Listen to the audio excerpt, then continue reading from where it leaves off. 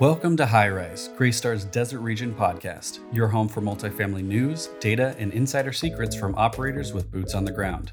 I'm your host, Ian Dangerfield, Real Estate Associate with Greystar. If you'd like to receive an email anytime we post a new episode, sign up for our newsletter via the link in the description. And without further ado, let's jump into the data. In terms of year-over-year rent growth, the Desert Region continues to outperform the national average. For the Phoenix market, the rent growth in April is just above 8% over last year. Construction is still going strong, with 125 properties under construction in and around Phoenix, with a total of 29,833 units. The highest overall performing submarkets in terms of year-over-year rent growth include Deer Valley, Western Suburbs, Southwest Maricopa County, Mountain Park, and Glendale. For Las Vegas, the year-over-year rent growth in April was just under 8%. There are currently 25 properties under construction in and around Las Vegas, totaling 6,306 units. The top performing submarkets in terms of year-over-year rent growth include North Las Vegas West, Las Vegas Central, Paradise Valley South, Whitney, Summerlin, and Blue Diamond. Jumping over to New Mexico, the year-over-year rent growth ending in April was just under 8%. There are 11 properties under construction in and around Albuquerque, totaling 1,596 units. The top performing submarkets in terms of rent growth year-over-year include Paradise Hills, Northeast, North Valley, South Valley, and West Side. That's it for the data. Let's jump into the interview. In this segment, I had a chance to talk with Robert Hicks and Derek Iannelli. We talk about how COVID changed the multifamily landscape, Greystar's acquisition of Alliance, and market trends in the Desert Region. But before we jump in, let me give you a little introduction to both men, which should help explain why I'm so excited to have them on. Robert Hicks is our Senior Managing Director of Real Estate at Greystar, with oversight of our operations in the Desert Region, including Arizona, Nevada, and New Mexico, totaling more than 57,800 units across 218 communities. Prior to transitioning to Greystar, Robert was a division president for Alliance Residential for 13 years. With more than 23 years of experience in the multifamily industry, his background encompasses all aspects of multifamily housing operations, asset management, new business, and financial analysis. Robert graduated from Arizona State University and currently holds an Arizona real estate license. He has also served as board chair for the Arizona Multifamily Association Board of Directors. Derek is our Director of Client Services, overseeing our new business strategic growth, underwriting and analytics team, and pre-development consulting services in the Desert Region. Derek has been involved in the onboarding of over 7,500 new units to Greystar's third-party managed portfolio across Arizona, New Mexico, and Nevada. Prior to joining Greystar, Derek worked with Transwestern's multifamily capital markets team in Phoenix, where he transacted over $550 million worth of multifamily assets. Derek holds an undergraduate degree with a major in economics and a minor in real estate from Arizona State University, and is a licensed salesperson with the Arizona Department of Real Estate. With a passion for expanding personal financial education, Derek is an active member of the Arizona chapter of Junior Achievement, a nonprofit organization that is focused on teaching financial literacy through a variety of modalities to youth primarily in underserved communities. Now, without further ado, let's jump into the conversation. I'd like to give a huge welcome to Robert and Derek to High Rise. This is a very special episode because it is our first, and I couldn't ask for better guests than our Senior Managing Director and Director. Thank you, gentlemen, for taking the time. I already gave a little introduction for you both, but I'm curious to hear more of the story of how you got into this industry and how you set yourself apart to reach the level of success that you're at. Robert, if we could start with you. Sure. Great. Thanks, Ian. I graduated from Arizona State, and I was recruited out of school by Equity Residential in the late 90s in a junior executive program, and was able to parlay that into the rest of my career here through Mark Taylor, Alliance, and now Greystar. 25 years. Excellent. Derek? Sure. Thanks so much, Ian. So like many of us in the industry, I started on-site working as a leasing associate for Equity Residential, similar to Robert, also went to ASU myself. Once I graduated from college, I knew that I no longer wanted to be on-site and I wanted to work more on the investment side of the business. And that's when I started at Transwestern here in Phoenix on the brokerage side. And I did that for many years before joining Greystar. And I've been with us now for about 5 years. Excellent. Excellent. There's no doubt that your ability to overcome challenges has helped you get here today. One massive challenge our industry and the world faced and is still facing is COVID. It's changed how we work, where we live, and potentially changed the unit features residents care about when looking for a new apartment. What is some of the ways property management has changed since COVID? And this is open to either one of you. Sure. Ian, as an industry, we take sometimes longer than we should to make decisions and to move forward. Evolution of marketing and the leasing process. what COVID forced us to do in a very quick amount of time, a matter of days, really reevaluate and evolve the leasing process, to fully online. We did that, as I said, within days, and we're successfully able to, stabilize and maintain our communities, anywhere from 90% plus. That's here to stay. And I think as we do continue to move out of the pandemic, the world now knows how to do it, just like Amazon or any other online format. The multifamily side has figured the way out to do it. Yeah. Derek, what are your thoughts? I would agree with that, Robert. And, the only thing I would add is I think COVID has really shown us, really the continuance of really services as an amenity, and, really further building out the common area spaces and how we program our communities. We were doing that before COVID. We really saw that shift in the industry. And going through COVID now with, some of these Zoom rooms, as they're being dubbed, and some of these common area spaces, almost less focus on the unit in terms of size, and more so on those common spaces, not just for entertainment, but for working purposes, and our residents' professional lives as well. Interesting. So one of the developments that kind of took our industry by storm was the self-guided and virtual tours. Do you think that those are here to stay? Absolutely. We will see those for the rest of our careers, I believe. I hope we evolve, as I mentioned earlier, where we don't stay stagnant on what they are today. And I know we will not, especially as Greystar. We'll continue to look at it, be nimble, adjust as needed as we come out of the pandemic. But I do believe the profile that live at our communities and will continue to live at our communities will look to lease online in a substantial amount. Absolutely. I want to share with the audience a little data that I got. The conversion ratio tours to applications for on-site visits was 11% in March, property tour 13%, self-guided 12%, unit tour 13%, and virtual tour 15%, which surprised me quite a bit. It seems like the virtual tours are converting at a higher rate than I would think. So I would tend to agree that virtual tours are here to stay. How will the rise in work from home jobs affect multifamily supply and demand, specifically here in Desert Region? Well, I think in Desert, we are undoubtedly really the beneficiary of kind of this work from home, movement, if you will. We've even seen it, kind of within our family, so to speak, at Greystar, associates moving from coastal markets, really to move, into the valley, whether it's, Phoenix, Albuquerque, Las Vegas, you name it. Desert really is, kind of the hotbed for that, for, cost of living, lifestyle and amenities.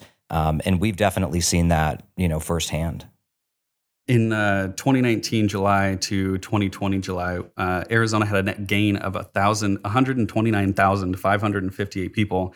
And I think that that's a trend that we're going to continue to see once the 2021 numbers come out. What do you think the rise in population means for multifamily? I think, Ian, we're starting to see that, now in large part, both on the multifamily side for rent, on the for sale side. I do think as we see, this new demographic move into the valley, so to speak, really the rise in the BTR product or single level, for rent, kind of purpose-built subdivisions, true single-family detached, you name it. I think that'll further lend to, really the base that we're starting to see in our demographic and, really call it our renters by choice, individuals that are looking for, the quality space, but also, the great amenities, the great lifestyle programming that these communities have to offer. And they don't necessarily want to own a home. Or if we're talking present day, really the shortage of for sale housing, and how that comes into play where, some folks might not even be able to get a home. Just to add some color to that, with the single family housing inventory so low, we know interest rates are rising, but prices are rising with them. So, on the multifamily side, which we're in, our absorption is happening quicker than ever. And we're seeing rents increase anywhere from, let's say 4% to 12% in any given market, which, we'll take all day as we get closer to that 12%. Absolutely. As Derek said, we're watching the product evolve, not just, what was typical garden style multifamily, but we're seeing, as he mentioned, the build to rent, the single family rentals. Plus now I believe, the core of the cities will still be, number one in demand, but we are now seeing a high demand from the work from home. People are willing to live again in the suburbs and the further suburbs, especially here in Phoenix and Las Vegas, which they're actually moving out of, the counties that we used to know of as Maricopa, and they're going into Pinal and Pima County and actually getting on the edges of the city again because working from home has become so easy and prevalent. And do you think those single family rentals are more desirable out there, in the less populated areas for those remote workers, or are mid-rise gardens still a viable product on the fringes? No, absolutely. And I think that's a great question. You look at certain parts of the valley, Goodyear, for example, here in Phoenix, you drive through Goodyear and you feel like you're driving through California with all the California license plates you see. So a lot of these core, really suburban markets that previously, call it 5 to 8 years ago, really weren't activated. And, quite frankly, nobody wanted to look at them from a development or investment perspective.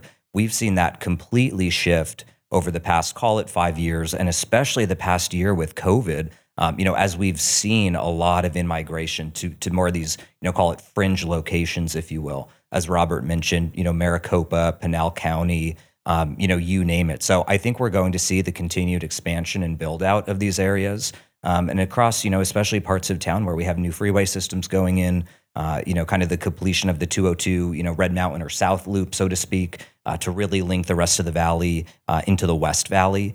So I think we're seeing a whole lot more connectedness now. And as the East Valleys really continue to build out, become more and more expensive, everybody's looking for a main location. Well, that's, one, hard to find, and two, it's going to be extremely expensive. Yeah. And so now we're really seeing the shift towards some more of these suburban locations. And as Robert said, really our core, downtown markets are still performing extremely well. So we always say we don't want to be overly optimistic, but I think everything, that we're seeing in terms of whether it's on our side, on the apartment side, office absorption, employment, you name it, it's been quite positive. Yeah. Conventional multifamily housing, if it's garden style, mid-rise, or high-rise, will always be in demand. It's great locations. It's great product, especially in a city like Phoenix. You look at in Las Vegas and Albuquerque, there is incredible product out there, and it will continue to be in high demand. Even as the industry evolves to this other product type, in these other locations. But the core foundation of our business will always be conventional multi, be it 2-story, 3-story, or 25-story. Along those same lines, you mentioned single-family development for remote workers. What's the conversation with developers in terms of unit features or amenities that cater more towards those remote workers? I think on the BTR single family side of the game, really generally we're seeing just an overall increase in the level of finish and really how that kind of product is amenitized and how it's changed over the years. We've now seen, many different iterations of what that looks like. Now we're starting to see really kind of this higher level from an architecture perspective. If you talk about floor plans, a lot of the inclusion of, call it a den or work from home space. But I would say a lot more emphasis on, on how those are planned and how they're overall, built into the floor plans. Meaning, it used to be when we would look at a floor plan with a den, it was kind of a, closed off, room, door, no window. And, now the dens, knowing that they're really going to turn into more of a work from home space, are more, thoughtful in kind of how they're built out. And, maybe they do include a built-in desk. Maybe there is more natural light, so it's more conducive to working at home. And I think in the common areas, very similar. I would say generally speaking, again, we were seeing this before COVID. Certainly now, going through COVID and work from home, really community-wide Wi-Fi and the importance that we're seeing there. And not just Wi-Fi, but good Wi-Fi, right? We all know that's been very fiber important. internet, yeah. Exactly. And I think that's really held true across, really all product types, whether it's the BTR or the conventional space as well. It's technology packages, to segue off of Derek in the individual units, for our residents is if it's just not Wi-Fi, it would be a technology package that would include, a front door lock system, a lighting system, a home monitoring system. Smart package is key right now. We know that genie's already out of the bottle, but boy, it's something you really have to put in, either retrofit or as you're designing and developing, you have to put it in. The second thing I think is really the functionality, the space, the common spaces. Can they be used when things go bad?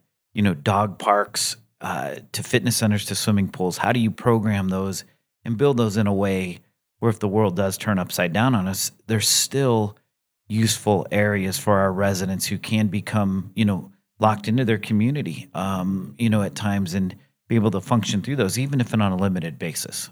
Absolutely. I think we've seen a shift culturally with the mask wearing for over a year. People got comfortable with it. And for the most part, when required, people don't really object too hard. And this isn't going to be the last, flu or something else. We have one every few years. The severity of it, varies. And so planning for those eventualities, I think, is a good forethought for sure.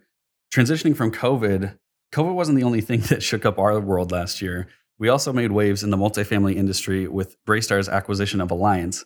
I personally think it's a classic case of the whole being greater than the sum of its parts. Derek, you were a part of Greystar before the acquisition. From your perspective, how has Greystar changed with the addition of the Alliance portfolio and team members? The addition of the Alliance portfolio and team members has really been nothing but a positive for us at Greystar from my perspective. The Alliance team and really property set, especially on the development side, really raised the bar, so to speak, for us at Greystar, to really solidify our space in the Class A market, the true best-in-class operator, the true lease-up operator. And of course, from a people perspective, the quality of the assets, really ran in line with the quality of the people too. We've been the beneficiary of some amazing industry talent. And now that we've really joined forces as one, again, I think it really does solidify our position as, the best-in-class provider. Absolutely. I couldn't agree more.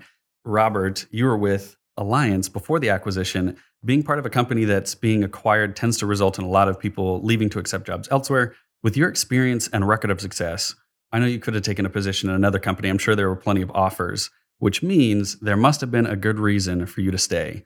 Why did you decide to stay? Super simple. Great people, period. My world, being here in Phoenix, was about the people. I got to work with my continued, the same staff that I was with here at Alliance. Now with Greystar, I get to work with what were personal friends and still are personal friends, or even very valued competitors. And now we've become as one. And for me, that was important, where it was the best of both worlds, where Alliance and Greystar coming together became two best-in-class companies now as one. And again, we look at our business, it's two things. It's people and the real estate. And combining those two things as our two companies as Greystar now has been nothing short of the reason I'm staying. Because again, the focus on the people and who we are now as a company has my commitment to stay and continue to see this through. Absolutely. As a employee, on the team, I don't manage anybody, but I've personally seen the melding of cultures and team members. So I couldn't agree more. We're coming up on a year since the transition. What has been the best part of joining forces? Sure. People, as we said, that's undoubted, but really the resources, the talented departments, our department heads and the people that work in them, from accounting to human resources to, our Advantage Solutions purchasing, departments, are top quality. I've never seen anything like it, a year later, just the amount of resources we can provide to ourselves as associates, but really to our clients and the communities that we manage. The data that we're able to ascertain is unbelievable now, especially in a city like Phoenix, due to our size. Derek and I, with our operators, can dial into within a half a penny what rents should be on any given corner, what a bucket of paint should cost, to, what a concession is. And I think that is really the game changer for all of us who are in this industry and associated with Greystar, is just the quality and the quantity of information we have access to. I think you're spot on, Robert. The only thing I would add to that, really is just going through and taking, the best practices and the best approach from each, respective company as they once were, and now really joining forces again to make sure that we can deliver, the best-in-class management services to our clients, and really from an investment management perspective too. I think combining forces, really taking the best approach from each company, has elevated us even further. Absolutely. I want to give you guys a chance to respond because Greystar was big before and is even bigger now since the acquisition. What would you say to the potential client that maybe has one or two properties who is hesitant to use Greystar because they don't want to end up as a small fish in a big pond? That's a great question. It's something Derek and I with our operators tackle on a daily basis. It's the great misnomer, though, of working with Greystar, in my opinion, where what we've done is really boiled our markets down to having great lead operators in each market with great regional managers. We've added more talent and more resources to offset that, where maybe at our previous companies or the iterations that we were doing more with less. Today, we're trying to do more with more, meaning our regional to community count is lower. Our director to regional count is lower because we're really focusing on the quality of the associate that's taking care of one of our clients' communities. So, Robert, if I'm hearing you right, it's basically like the education industry where the grade average is improved the smaller the classroom. When the teacher has more time to individually work with the students, in this case, properties, it results in a better product. Absolutely. We want to keep our community to regional level as low as possible on the average for our client's sake, where we can really offer the best in class operators to really focus on our clients and what their communities need from an NOI basis. Pure and simple, less communities to a regional creates a better NOI. And to add on to that, Ian, I would just add that, what a lot of clients might not realize is Greystar really does operate truly at that regional or divisional level. So of course, Robert leads our region here in the desert. Everything that we do aligns with the overall Greystar, best practices and business plan, of course. But all of our decisions are made here locally. Our average client in the desert has 2 properties with us. And I think that might take a lot of people by surprise to hear that. So we really do operate, with our global footprint behind us. And of course, all the benefits that come from that, from purchasing power to talent. You talk about COVID and, really having an operating partner that was able to move quickly, and really deploy a lot of these solutions for our clients. So of course we use all of that to our advantage. But when it comes to, as Robert mentioned, the regional, kind of allocation in terms of number of properties, all of that, because we have the resources, is extremely low. Clients, high level of attention from all of our operators, certainly from the client services side as well. And really operating with that boutique kind of mindset, and keeping it, kind of small focus, global footprint. While last year was a crazy one, it seems like all trends are pointing towards growth in 2021. What's the most surprising market trend you noticed over the last year? Ian, I think really the most, surprising trend, if you will, that we've seen is really just the resilience of the multifamily market. And resilience not just in your core locations that we've, seen over the years, but really the resilience and further build out or new interest, in some of these, call it fringe locations or locations that hadn't always had the spotlight on them. You look at many locations throughout, whether it's the Phoenix metro, Las Vegas metro, and even throughout New Mexico into Santa Fe, really new interest in new locations, which is further expanding, really all of our, states, so to speak, in terms of where people live and how people want to live. Ian, to add to what Derek said is our clients are looking for yield. There are new markets now where there's, the opportunity to go in different markets than just what we thought as Central Las Vegas or Central Phoenix or Central Albuquerque. We have great opportunity now, for our current clients and potential clients in places such as Santa Fe, New Mexico, Tucson, Arizona, Flagstaff, Arizona. You look even in Phoenix and you say Queen Creek has become a very robust town for us. And we've seen some great success stories with some of our clients who are out there and are currently in that market. So the expansion of the markets and the opportunity to play in some different markets than just what were the cliche markets in any one of our given states, the expansion of that is what I think has been the biggest change for us over the last year. Earlier, we talked about the single family or BTR. Let's dive into that a little bit more. Recently, that I've been hearing more about it. Why the interest in this build type? I think it's an extremely attractive living option, for a lot of our renters by choice.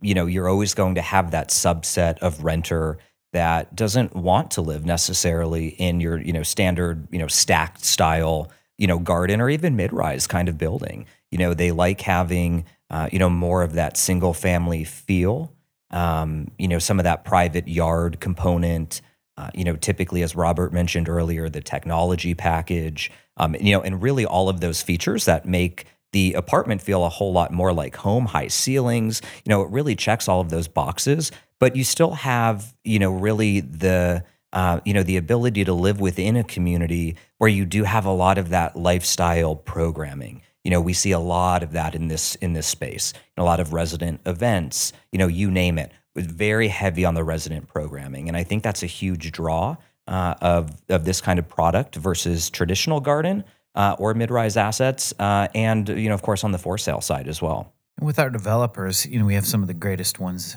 in the business. And, they look at it as it's not one size fits all. And that's what we've really done as an industry and as Greystar to say, what segments can we really focus on in any given population and really cater to them? If it's BTR, if it's garden style, high rise in a very urban core part of a city, or if it's even active adult or student living, it's really the focus on meeting the needs of any prospect and segment of our industry that's looking to rent with us. I saw a report recently that millennials are looking to buy houses now. Obviously, demand is crazy high and nobody can afford the prices from my generation. And as product is developed, do you still think that multifamily housing, the single family units, will remain strong? Or is that generation starting to shift more towards the owning of home? I still think society is looking to be mobile. We used to do something many years ago with our on-site teams is really when a prospect comes in and they're vacillating between buying or renting, we can quickly do for them a cost to rent analysis. And I think today, as you look at it, as we know inflation, the cost of gas, interest rates going up, the services and goods that go into owning a single family home have become very expensive just outside of the mortgage. And living at one of our communities at Greystar offers, I think, that millennial a great lifestyle, a great location, a great amenity package at what we believe is a better cost per month than what owning a single family home may be for them. I think you're spot on, Robert. In fact, funny you asked this, Ian. I just had this conversation with a client the other day. And, my answer to him was really twofold. It was what you had just mentioned, Robert. And then just anecdotally, I added on that, we've seen the BTR product in the market for many, many years now. And we've seen demand for the product, really be extremely strong, really from day one. So when you talk about over the past, call it year and a half, where we've seen, the for sale housing really skyrocket, prices skyrocket, costs skyrocket, there is some question about, how much of your demographic or how much of your renter in the BTR space, is really going to be, how are you going to be affected by that if, everyone's pushing to purchase a home? And my response to him was exactly that we've seen this product in the market for many, many years now. And the demand has really always been there. And then I think you add on the component of, people still desiring to be mobile. I think that just further solidifies the case. Now, on the flip side of that product type, I've been hearing more about micro units, very small square footage, localized, but still with all the features of a normal unit, washer, dryer, the whole deal, just very small square footage studio. Do you think micro units could perform well in our market? I've heard about them over in Austin, but I haven't heard anything here. Absolutely. It goes back to my notion of one size does not fit all. I think in today's day and age, with how technology is moving, the ability to store, the ability to buy, the ability to eat, and the ability to move has really, I think, the advent of these units, especially in a market like Phoenix and Las Vegas, is allowing a very broader population than what we used to think for some of these type of units to really come into and market to and really have a success story for our clients who will build or buy those. And, to add what Robert said, I think, really the demographic that we're going to see, in this space for micro units, which is a new concept for us here in Phoenix. We will have our first tower delivering here at the end of the year that are true micro units. We just live in this world now where people don't have a lot of stuff. It is really based in technology and what that's done for us. I think really living in a space where you have just what you need, and even buying furniture from, Wayfair or IKEA, that's really a lot more akin to this type of, kind of micro unit living, minimalist type of living. And so it's not like you're really going against stream on it. It's kind of, you have a lot working in your favor.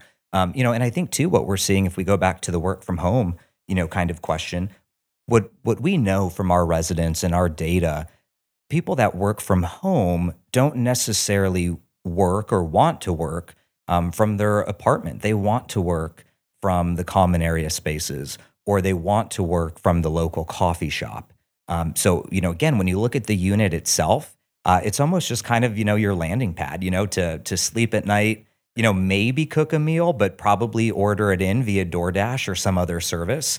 And really, throughout the day, you're working from a common space at the community or the local coffee shop. So I think it's a conversation we're going to be hearing a lot more of. Of course, this product type does exist in other markets. So I think to get into, Phoenix or Las Vegas, whatever it might be, it will be new, but I think we'll adapt, and I think they're going to do very well just knowing what we know about our renters. And to piggyback off of that, one thing that I heard from our counterparts in a different region that does have the micro units is to make sure to not skimp on parking. There was an assumption with that developer that the people living in those micro units would be biking to work or doing things. And I think people just still like their cars. And so make sure if you're planning on building micro units that you account for, at least one spot per unit. Absolutely. Parking will still be king, especially in states like Arizona and Nevada. It's Mother Nature. It's, we have some very great walkability in certain parts of our cities. But if you think about it, when it's 110 outside, even the best walk scores don't count. Yeah, absolutely. What are some of the new amenities that you've seen that you think have a shot of becoming popular? Anything that's new and different that you could see, spreading to other communities? Ian, I think the Zoom rooms are here to stay. Of course, we've now seen, even in a relatively short period of time, really across all of our markets here in the desert, how these spaces have evolved, where you might take a large conference room, and we don't really see that as much anymore. We see kind of that space where the conference room would be, and we see different, spaces, partition spaces. I've seen at some communities, each space kind of has its own unique design to it and unique feel. So I think those are definitely here to stay. Sure. What I've seen, and this is what we tend to grapple with as an industry, is really how do we monetize some of the outside amenities, such as dry cleaning services, food services, even parking services. We need to look at our communities and say, one, can we gain a form of revenue, ancillary income from some of those services? And two, I think is really, if we can or cannot, how do we get those type of services into our buildings for our residents? Easy. If it's DoorDash or Uber Eats to a dry cleaning service, can we make that process still as easy for our residents as possible? And is there potential to gain revenue for our clients? What are some new technologies that you think will greatly affect the multifamily industry? I think the biggest thing, especially Greystar, what we're really looking to focus on, in a very rapid way is the ease we can have a prospect go into our website and lease an apartment. Still in today's day and age, it can take 2, 3, 4 days for that process, to go from start to finish, on an approval side. We need to as an industry, but we as Greystar are quickly figuring out a way to get this process done as quick as purchasing an airline ticket, purchasing a rental car, or purchasing, a hotel online. It takes a matter of minutes, and that's where we need to get as a not just Greystar, but as an industry. How do you foresee the multifamily real estate buying and selling trends fluctuate through the rest of 2021 and into 2022? I think in the desert states between Arizona, New Mexico, and Nevada, all three states still present a tremendous opportunity for investment and yields, with a lot of runway remaining. We've seen growth across all three markets, no doubt. But I think relatively speaking, all three states, I should say, really are, relatively kind of early on in the process. I think, these states are no longer flyover states. And going back to, what Robert had said earlier, it's no longer Phoenix, Las Vegas, and Albuquerque. It's Tucson, it's Santa Fe. It's a lot of new markets. And, something that we really, kind of describe to clients almost on a daily basis is, in these markets, it really is a new day. And if you haven't looked in Phoenix in a while, if you haven't looked in Las Vegas Metro in a while, the demographics are different. And these markets are operating differently. So to answer your question, I think all three, states present a really solid opportunity. And, from all perspectives, lifestyle, cost of living, kind of the low government intervention, all make for, attractive investment opportunities. If you were a buyer, investor, or developer, and you could build anywhere in the nation or invest anywhere in the nation, what is your best argument for building, investing in Arizona, New Mexico, or Nevada? My answer would be very simple. We have some of the best micro and macro economics in these three states. The job creation, that's really what drives our industry, jobs.